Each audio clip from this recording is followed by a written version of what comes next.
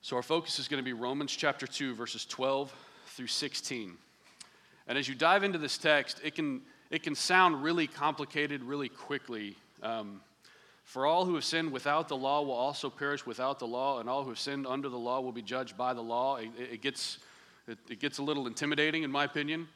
And so I wanted to kind of paint a little picture for you before we dive into the text and really start unpacking it. Here at Crosspoint Fellowship, we have what's called a membership covenant.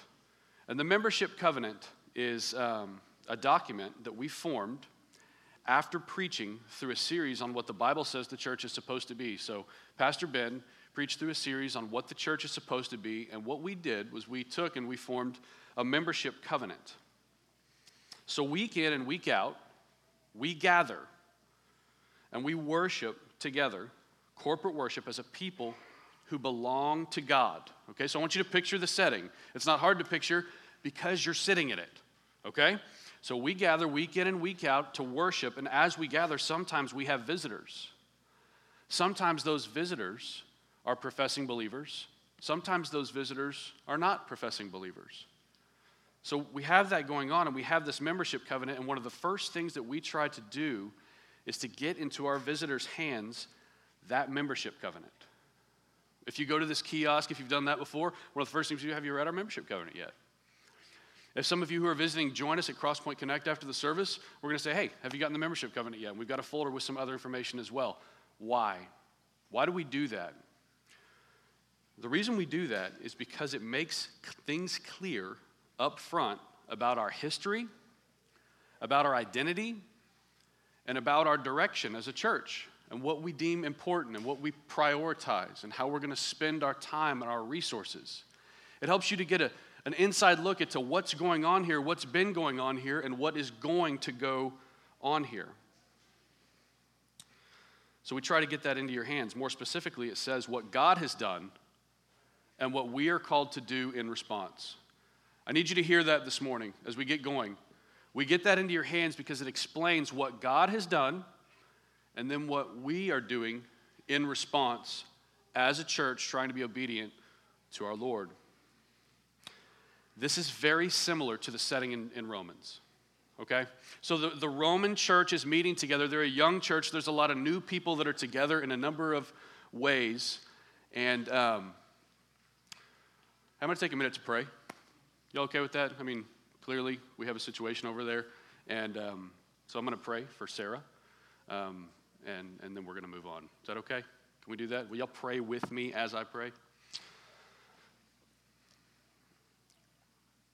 Lord, we pray for Sarah right now as we can see that she's struggling with her seizures, and I'm thankful for her dog that helped her to know what was going on, and I just pray that you would keep her safe, that they would tend to her, that they would be able to get her exactly what she needs. I'm also thankful for Josh and his attentiveness as a husband, and to be able to know what to do when this happens. So I pray that you would allow them to calm, and I pray that you would keep her safe. We love you, Lord. We thank you that we can bring such things to you, even in the middle of a sermon, Lord. We love you and pray these things in Jesus' name. Amen. Y'all don't have to worry about it. It's being taken good care of, I promise. So our setting this morning, in the church in Rome, these Jews and these Gentiles are gathering together, and not everyone's on the same page. And so there has to be a way for them to kind of get on the same page, and that's what we do with our membership covenant. We try to give that to you to get everyone on the same page so it's clear about our vision and our goals and our direction and how we're going to spend our time. So the similar setting in Romans, we can kind of see what's going on right around here and understand it. And here's what I'm talking about. Usually the Jews would gather together for worship, but Jesus has opened up a way to God for everyone who would put their faith in him. So usually when they gathered for worship, like we're gathering, it would be only the Jews, but because of what Jesus has done, now there's a bunch of people who aren't Jews, who are Gentiles, who are gathering together in that worship. So as the Jews gather, some Gentiles are now gathering with them. And what we have to understand, what Paul is addressing here, is something that is completely unprecedented. This has never happened before. Jews and Gentiles didn't worship together. They didn't do much of anything together because their lives were completely different. And so this is an unprecedented event that is happening. Up to this point, the Jews were God's special people. And here I want to kind of use about 5 or 6 sentences to sum up a history that's really important. We have our youngest kids in here. Kids, I want to say this in a way that y'all can understand this, and you've probably already learned about it in your classes and through your Gospel Project curriculum. Thousands of years before this moment, God saved Israel from Egypt. Egypt was enslaving Israel for hundreds of years. There were literally entire generations that were born in slavery and died in slavery. And through plagues and miraculous acts, God drew Israel out of Egypt, making them his special people. So when you asked an Israelite in this setting when they got saved, so if they were like in this kind of a setting, but in Rome, and you say, hey, when did you get saved? They would have said, when God brought us out of Egypt. They viewed their story as the story of a people. It wasn't like super individualistic. It was like, when did you get saved? Well, I got saved when God drew my people, our people, out of Egypt. That's my story. It may have happened thousands of years ago at this point, but that's when I got saved, is when God made us his. When God said, you belong to me. And as those who belong to God, God led them out of Egypt and into the wilderness and gave them the law. So we know about the 10 Commandments, and those are we call them the Big 10 that were given to Moses. But then there's also a lot of other law, and it makes up the first 5 books of our Bible. All of the details of how everything would take place for how God's people would worship him. The law was the way that God's people would live out his will. How they would know what is pleasing to God and how they would know what is not pleasing to God because they belong to God. So in our verses this morning, Paul is explaining to the Jews and the Gentiles what God has done and what we should do as the church. But in a way, everyone in this church that Paul's addressing is a new member. So rather than just having some visitors, it's sort of like everyone's a visitor. And there's a lot of change going on, and there's a lot of things that are different. And so Paul has to explain this history that's completely foreign to the Gentiles, and then he has to explain how the law works now because it doesn't work the same way. And Jesus has changed a number of things, and faith is of utmost importance, but not everyone's buying into that quite yet. And that is our setting for these verses this morning. Everything has changed because of Jesus, and it brings us to our focus in 12 through 16. Let's read that together. Look at Romans 2, 12 through 16. For all who have sinned without the law will also perish without the law, and all who have sinned under the law will be judged by the law. For it is not the hearers of the law who are righteous before God, but the doers of the law who will be justified. For when Gentiles who do not have the law by nature do what the law requires, they are a law to themselves, even though they don't have the law. You might be thinking, well, how does that work?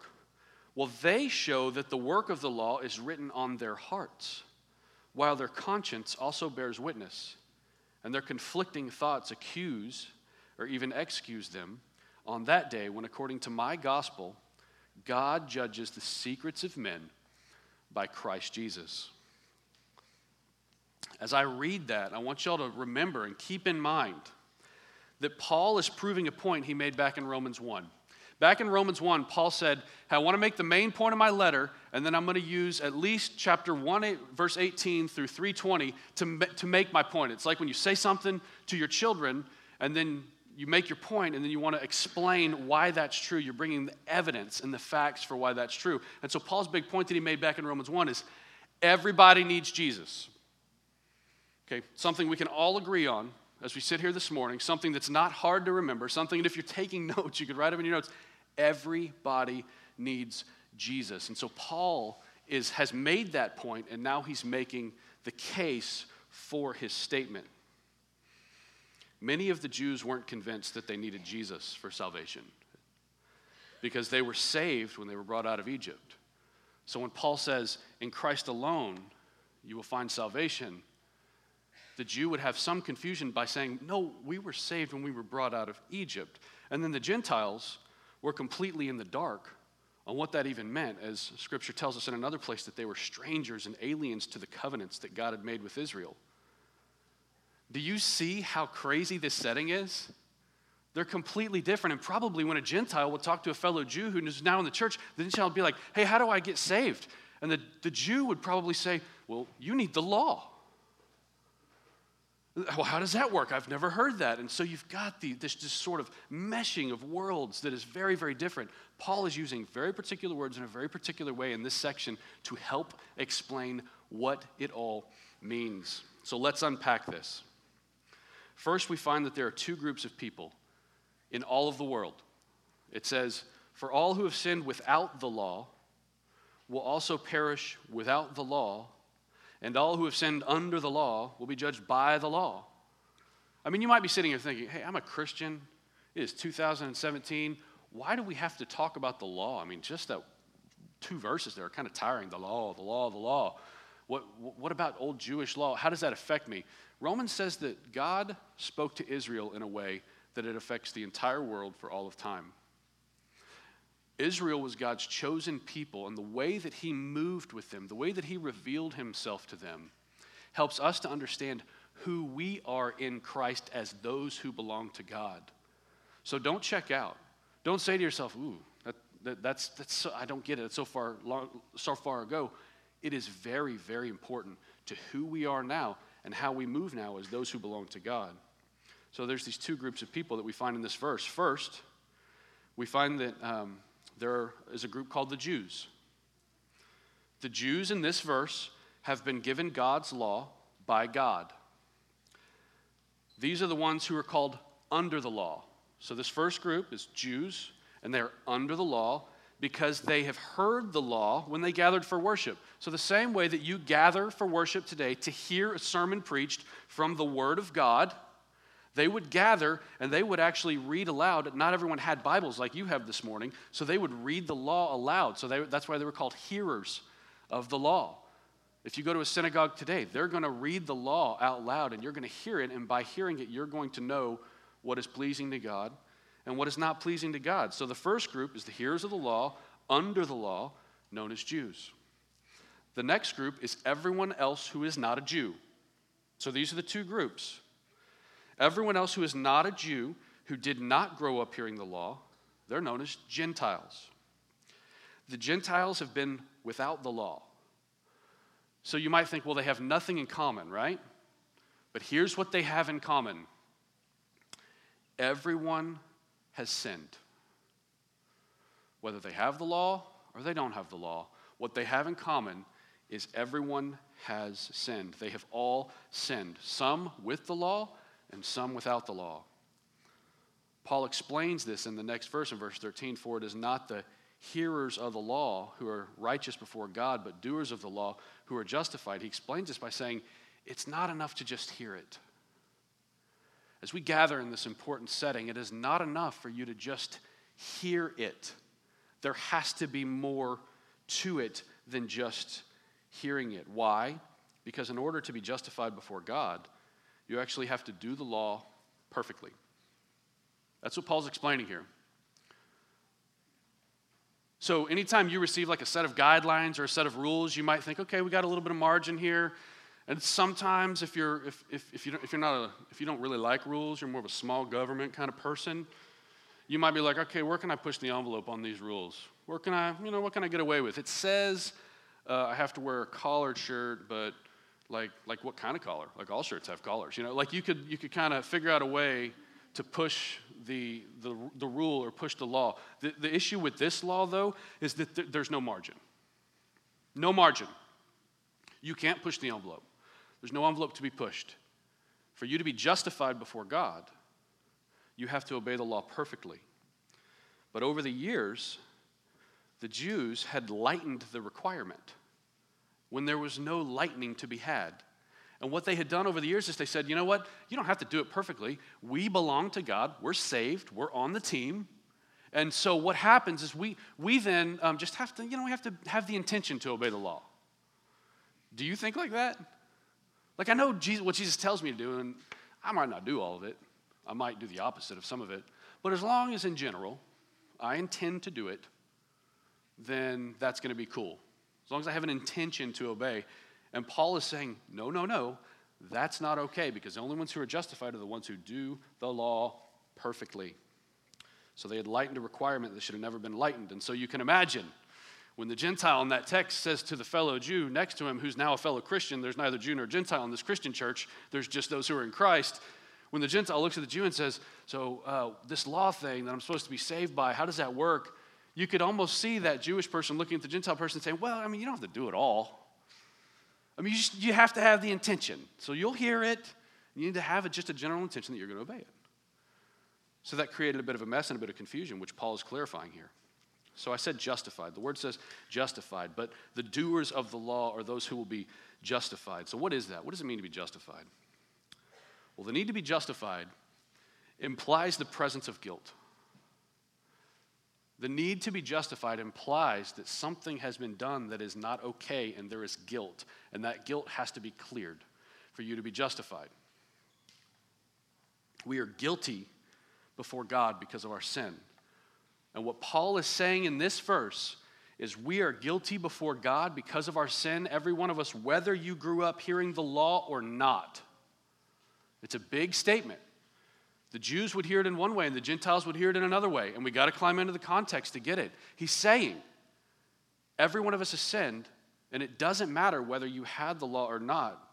So the doers of the law, those who can do the law perfectly, are the ones who will be justified. The only ones whose guilt is removed. The only ones who will be given a right standing before God. If you're paying attention, that doesn't sound fair. If you're paying attention, that doesn't sound fair because the Jews had the law and the Gentiles didn't.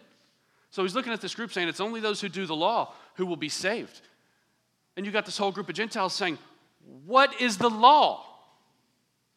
You're saying I have no salvation. Nothing to do about this sin I'm all of a sudden convicted about. And you're saying the only way I can be saved is if I do the law. Well, all these people over here, they grew up hearing it every generation for generation after generation. They know it. They memorize it. By the time they're teenagers, they've memorized almost all 5 books of the law. And he's saying, and these Gentiles are saying, but I can only be saved if I do that. I don't even know what the rules are. It feels unfair. That's a double standard, right? It's a double standard. It's an injustice. How can you say that one is only made right before God by doing the law if not everyone has heard the law?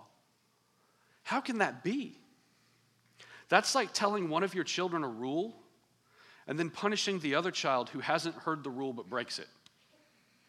And if you've ever done that with your children, you will quickly hear about the injustice that you have been a part of.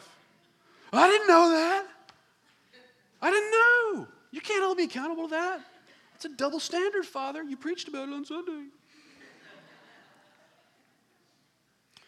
How can that be right in a chapter that clearly despises hypocrisy and double standards? The last 2 weeks, we have looked at the issue of the Jews looking at the Gentiles and saying, you can't do that, but I can. They're all practicing the same things. That's why they're all sinners, because they're all practicing the same sin. Hypocrisy, double standards. How can Paul sound and look as though he's promoting a double standard in these couple of verses? And that's why you always keep reading. Look at verses 14 and 15. For when Gentiles who do not have the law, by nature do what the law requires, they have a law to themselves. Apparently there's another law here. Or is it the same law in a different way? A law to themselves, even though they don't have the law.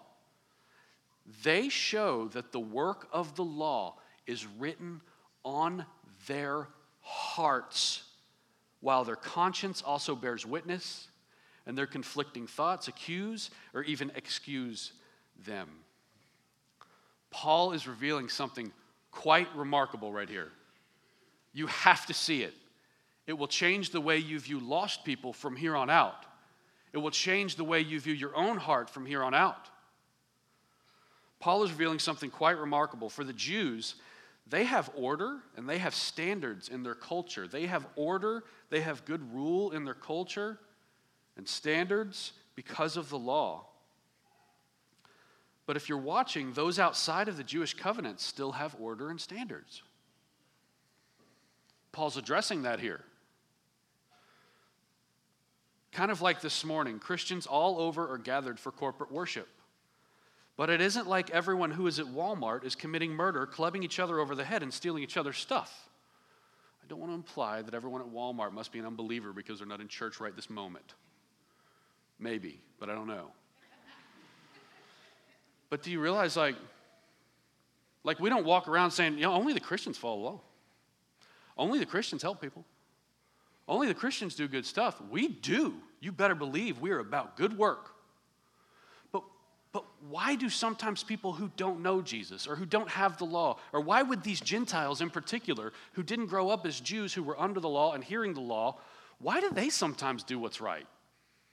Why do they sometimes do something that we would just call good? Have you ever wondered that? You ever wonder why that is? Have you ever wondered why the world is still standing? I mean, this has been an insane 3 weeks since we started Romans 2. We've had an eclipse. We've had racially charged riots. People have died because of it. We have flooding. We have people who are looting and breaking into houses now down there. I mean, have you ever just sat and wondered? You see a crazy guy across on the other side of the world who has nuclear arsenals that he's just kind of slinging around like, hey, I'm going to bomb Guam or whatever it might be. Like, when you look at that stuff, when you look at terrorism, do you ever just wonder, how did we make it this far? How in the world did we get to 2017? And sometimes in your moments of despair, you might think, I don't think we'll ever get to 2018. We don't know. We know that Jesus will come like a thief in the night when he returns, but we do know how we have gotten this far. We don't know what tomorrow holds. We make the most of every day, but we do know how we've gotten to where we are. If you've ever wondered about that, Paul's talking about it. Why do lost people still get married and have babies? Why is it never normal or acceptable to lie, cheat, and steal? But rather those who do, or rather those who say it is normal, would only be proven wrong by the majority who says, no, that's not okay. Believers are not. Why is that? It isn't only Christians who are going to help hurricane victims this weekend. There's a lot of lost people that are going to help hurricane victims this weekend. Why is that? Why do atheists and agnostics still foster and adopt? Why is that burden on their hearts? Paul's answer is found in these verses. Because God has done an amazing work in every heart. Take this in with me. Why do non-believers do these good things? Because God has written his law on their hearts. It wasn't that they didn't have the law. They just had it in a different way. They couldn't hear it. They weren't necessarily under it like the Jews. But these Gentiles had a law because their Creator put one on their hearts.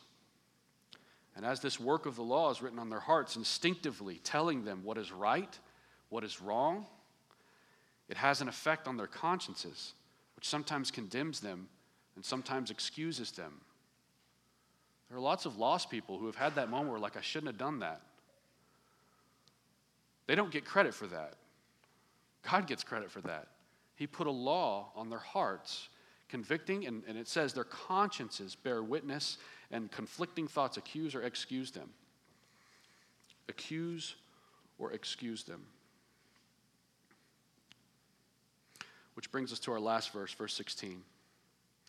On that day, when, according to my gospel, God judges the secrets of men by Christ Jesus. This is that day of judgment that we learned about over the last couple weeks. There is a time where God will come back and we will all be judged. There's a time that God will judge everyone, and according to this verse, it's not just our actions that matter, but our motives, the secrets of the hearts of men. So he's not just going to say, okay, good, you're doing the right thing, but the bar's even raised in that it's not a matter of just doing the right thing, but you have to do it with the right motive. He'll judge the secrets of men by Christ. He looks at what we're doing and considers the heart that is motivated. So that's our text for this morning. Or to piggyback on the previous weeks, God is fair and just and impartial and righteous, so he judges everyone. God is fair, just, impartial, and righteous, so God judges everyone by their works. And what we could add to that this week is that God is fair, God is just, and God is righteous because he judges everyone by their works according to the law that they had as they heard it and sat under it as Jews, or the law that they have in their hearts as Gentiles. God is a good judge. So those are our focus verses for the morning. That's the text. That's what we've got this morning. But I have to tell you, there's a lot more to the story. I can't just stop right there and say, okay, y'all have a nice day. Because Romans goes on. And I can't end any of these little series on Romans that I get to do from time to time without explaining the rest of the story. And the rest of the story is this. Romans 3:23 says that all have sinned and fall short of the glory of God. What that means is that as God looks at the works and looks at the motive in the hearts of each individual, there is none who does good works with only pure and holy motives. There is not one. God has the ability to look into your heart and every one of these people's hearts and the hearts of everyone who will come. And the thing that everyone has in common is that God looks and there is not one heart that does good works with pure and holy motives. Not one. There's none who fulfills all of the law perfectly. It's not okay to just have an intention to obey. Our guilt came through the first human being that was created, Adam. This is the rest of the story.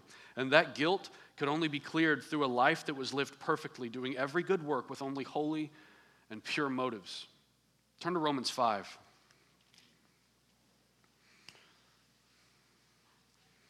Romans 5:12 says this.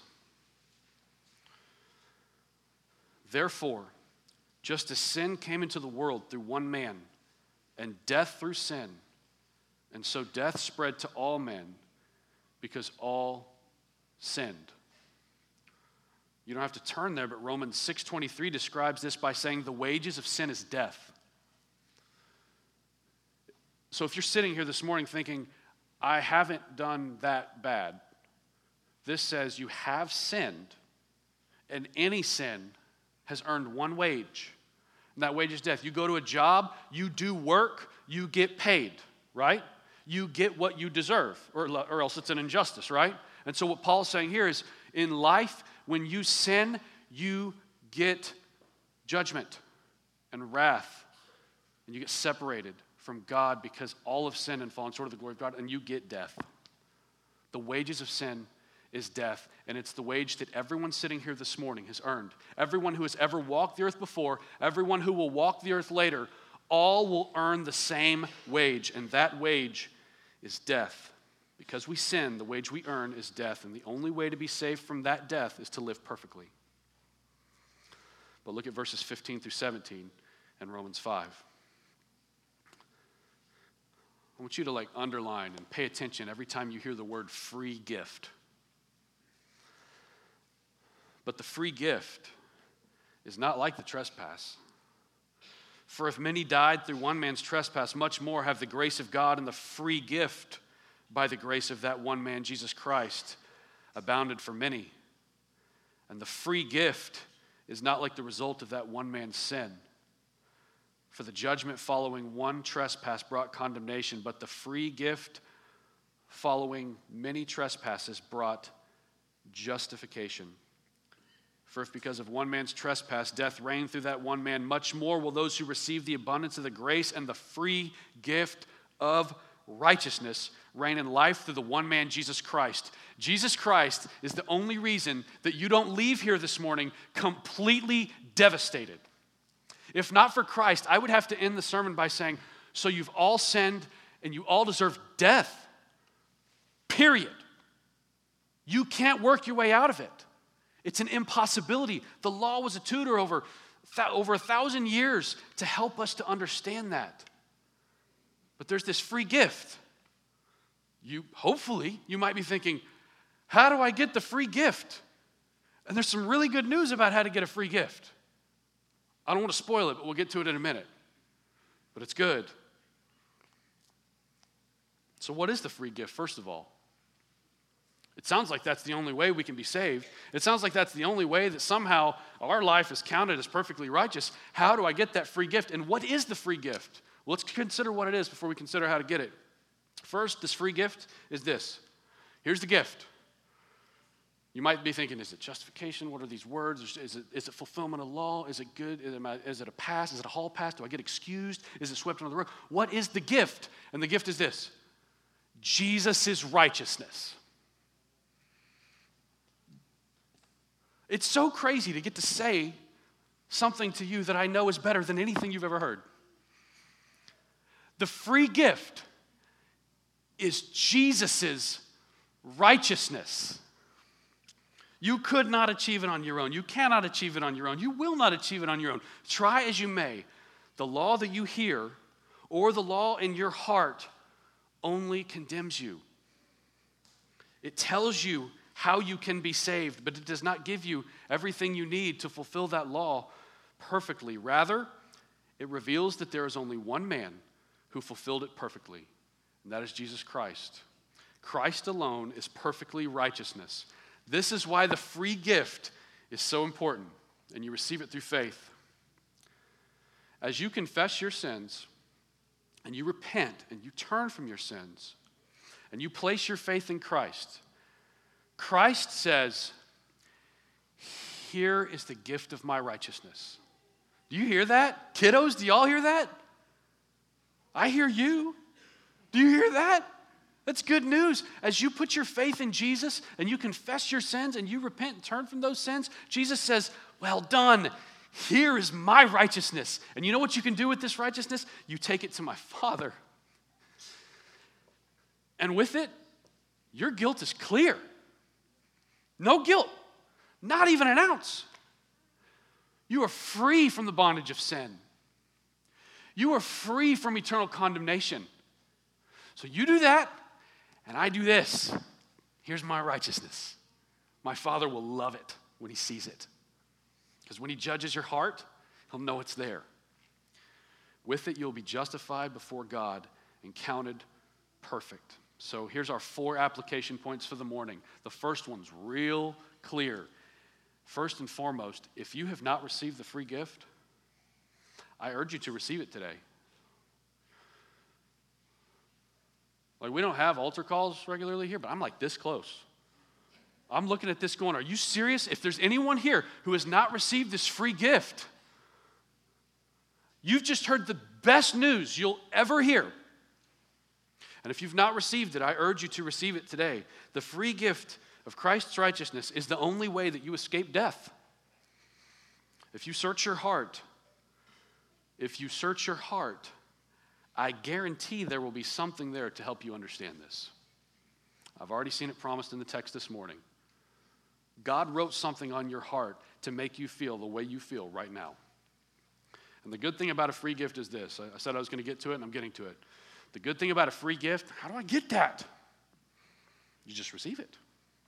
That's the great thing about a free gift. I recently had someone give something to me, and it was awkward. It was like something cool, something I liked. Like, hey man, here you go. We got extra one of those. What do I do? You just take it. What? This is too cool, man. I've always wanted one of these. Well, can I do something? No. You can't do anything. Just take it. I'm holding the free gift. How do I get this free gift? You already have it. Because you received it. But in Christ, you receive it by faith. You place your faith in him. You trust him to be the righteousness that you cannot be. You trust him to fulfill the law in the way that you cannot fulfill it. You trust him to pay the penalty for your sins that you cannot pay on your own. It's an old camp song we used to sing. He paid a debt he did not owe. I owed a debt he could not pay. We needed someone to wash our sins away. Wax on, wax off. Y'all know that camp song? That's what this verse is saying.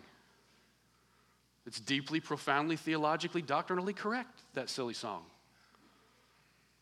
So if you have not received that gift, receive it today by faith. I would love to meet you down here and talk to you afterwards if that's who you are today. The second application is this. If you have received that free gift, worship God as a good judge. Worship God as a good judge.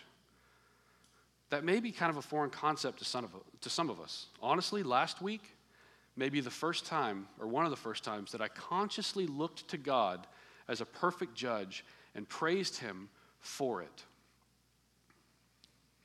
Generally, talk about God's judgment makes us uncomfortable. We've had 3 weeks in judgment, and as I'm preaching, I'm like, oh my gosh, all I can think is the hellfire and brimstone. We're going to scare you into heaven.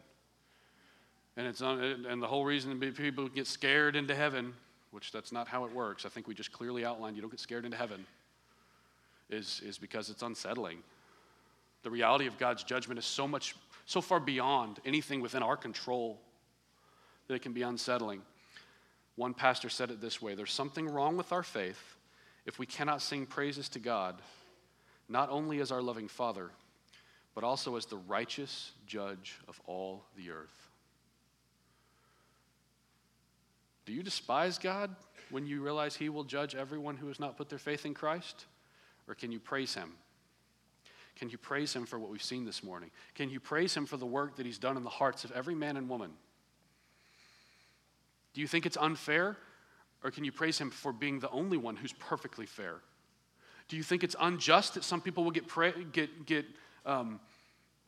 condemned to eternal death because they have not received Christ? Do you think that's not fair? Because I'll tell you what, you live in a culture that says that is not fair. And for you to stand firmly in what is true, you have to be able to praise God for being a good judge. So don't just praise him for being a good father, which he is. Also praise him for being a good judge. Third, if you have received that free gift, be a hearer and doer of the word. Do not skate in and out of here, week in and week out. Man, that was awesome. I can't wait till next week without doing anything with what you've heard. Because God makes it clear. It's not enough to just hear it. You have to do it. And if you think, well, wait, some of y'all are rule pushers, right? Small government people, right? Some of y'all are like, no, that was Old Testament. No, that was the law. It was you had to hear and do the law. That was, I caught you, Pastor. I don't have to do that. I just have to maybe have the intention to do it. Is that what you're thinking? Because there were others who thought that. So to be clear, that translated to the New Testament, but it translated a little bit differently. Turn to Matthew 7. Matthew chapter 7, verse 24.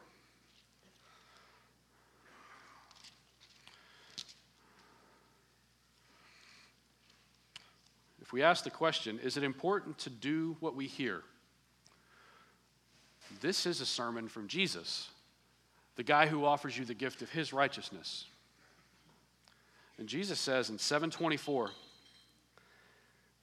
everyone then who hears these words of mine and does them will be like a wise man who built his house on the rock. And the rain fell, and the floods came, and the winds blew and beat on that house. But it did not fall because it had been founded on the rock. And everyone who hears these words of mine and does them and does not do them is like a foolish man who built his house on the sand. And the rain fell, and the floods came, and the winds blew and beat against that house, and it fell. And great was the fall of it. I was watching the news on some of these who were in the path of the hurricane this week, and there was a neighborhood of houses that some of them had been elevated and put on rock, and others were in the process of being elevated and put on rock because they knew the floodwaters were coming. They were literally, people were taking their entire house and jacking it up to get it out of the floodwater. And in order to keep it stable, they had to put it on solid rock. And you literally had an example of what was happening here, where they interviewed one family who was like, oh man, I'm so glad we built our house on something stable and solid, because when this flood comes, my house will remain. And then they turned to the people next door that they just hadn't gotten to it yet. All the equipment's there. They've thought about it, but they haven't done it. And those people were weeping, saying, my house is going to be destroyed. The flood is going to obliterate everything. All the stuff that's important becomes nothing. It's not unimportant, it becomes nothing because it gets obliterated by the flood. It was a stark example of what's being said here. What this is saying is that being a doer of the word brings stability, and it guards against deception. It brings stability literally to your household. It brings stability to your life because you're on a firm foundation when you hear and when you do what it says. But when you only hear what it says and don't do it, you are wildly unstable. So the encouragement this morning is to be hearers and doers of the word. You can turn to James if you would like. You don't have to. It'll be our last place we turn. But James 1 says essentially the same thing like this in 1:22. But be doers of the word and not hearers only, deceiving yourselves. You're deceived if you think it's okay to just hear it and maybe have an intention to do it, but not actually do it. Kiddos, what would your parents do if they told you something you need to do and you said, I hear you, Mom and Dad, and you go back to playing? Have y'all ever done that? I might know 5 kids who have. Yeah, I hear you. Yep, good idea, Mom. I should put my shoes up. Yes. And then go back to playing. Is Mom okay with the shoes still being on the ground? That's how it is with our God, kiddos. He says this is what you should do. And you don't need to grow up thinking, oh, that's a good idea. I'll listen to him the way I listen to Mom and Dad. Actually, the reason you're called by God to obey your mom and dad is because it helps you to listen to your God. Pastor Ben is going to start next week in Ephesians on a home series, which will explain that more thoroughly, on how the home is a place where we grow in our faith and it helps us to know how to move with God. So kids, when your parents tell you to do something, you need to not just hear it, but you also need to do it because it helps you to learn how to obey your God, especially you two. My daughter gave me an awesome look just then. It says this, for if anyone is a hearer of the word and not a doer, he's like a man who looks intently at his natural face in the mirror, for he looks at himself and goes away at once, and at once forgets what he was like. But the one who looks into the perfect law, the law of liberty, and perseveres, being no hearer who forgets but a doer who acts, he will be blessed in his doing. So what we know in this third application point, to be a hearer and a doer, is being a doer of the word brings stability. It guards against deception. It brings blessing. And as we've talked about the last 2 weeks, it proves your faith. James goes on to say you have faith but not works. I'll prove my faith by my works, by what I do because of what I've heard. And number 4 application point, finally. Be encouraged in your evangelism by the realities that we've seen in Romans. Every one of you are called to evangelism. You might think, well, that's just something that maybe evangelists do. The lingo gets confusing. We've preached about that before. But everyone in here is supposed to care about the fact that there are people around here who do not have the gift of righteousness from Christ. And the only way they'll have it is by hearing, so that they can hear and do and receive in faith the gift of Christ's righteousness. So we live in a country that has all kinds of different beliefs, and everyone's allowed to have those beliefs. And so don't be ashamed of yours. Be encouraged by what we've seen in Romans in the way of evangelism that every one of us are called to. First, we learned in Romans chapter 1 that God has created all of creation in a way that what can be known about God is plain to everybody. God made this world in such a way that, like, there's a row of trees right outside of this building. Did you know that the Bible says God made those trees to be pleasing to your sight?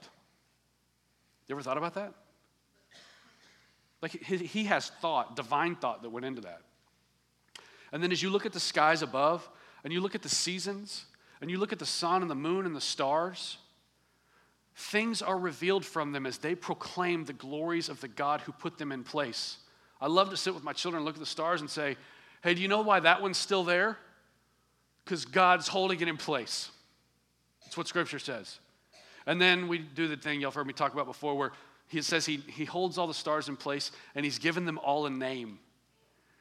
And so we're like, what do you think that one's name is? And we just go and say silly names. But it's an activity where we consider the glory of God, because we can look around at creation and God says, I made all that. Like when you go hunting, I want to say that it's a wonderfully good spiritual discipline, because then I could go do it more.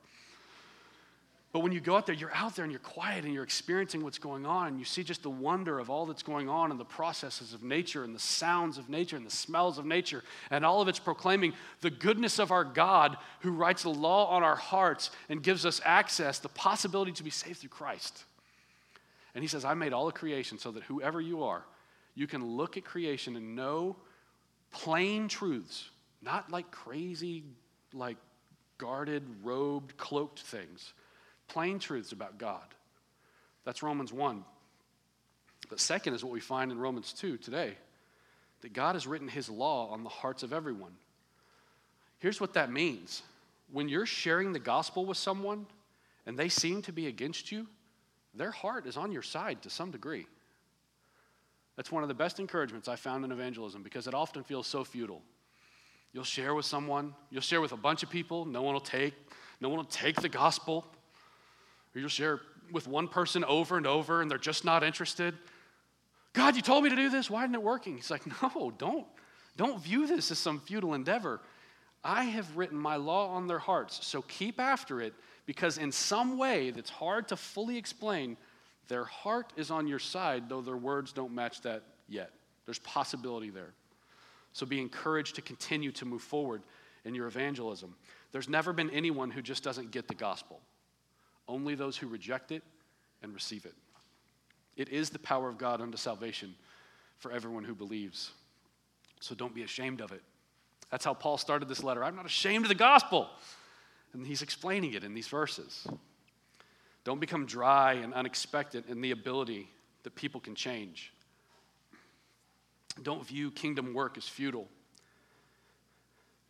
God has given everybody the ability to know him, and he sends you, the church, into the world to make disciples of all nations. So application point number 4, be encouraged in your evangelism, because sometimes you think, well, I'm just going to show up. We got to start this work from square one. No. You will never share the gospel with someone where God has not already done a work in their hearts of some sort and surrounded them by a creation that speaks of his goodness. You're continuing in what God is doing. You're not showing up where God's been absent. You're not showing up where God's been aloof and distant and disconnected. You're showing up and having a conversation with someone who has already been greatly affected by God, whether they know it or not. So be encouraged and continue to share the gospel and don't be ashamed of it in a culture that wants you to be ashamed of it.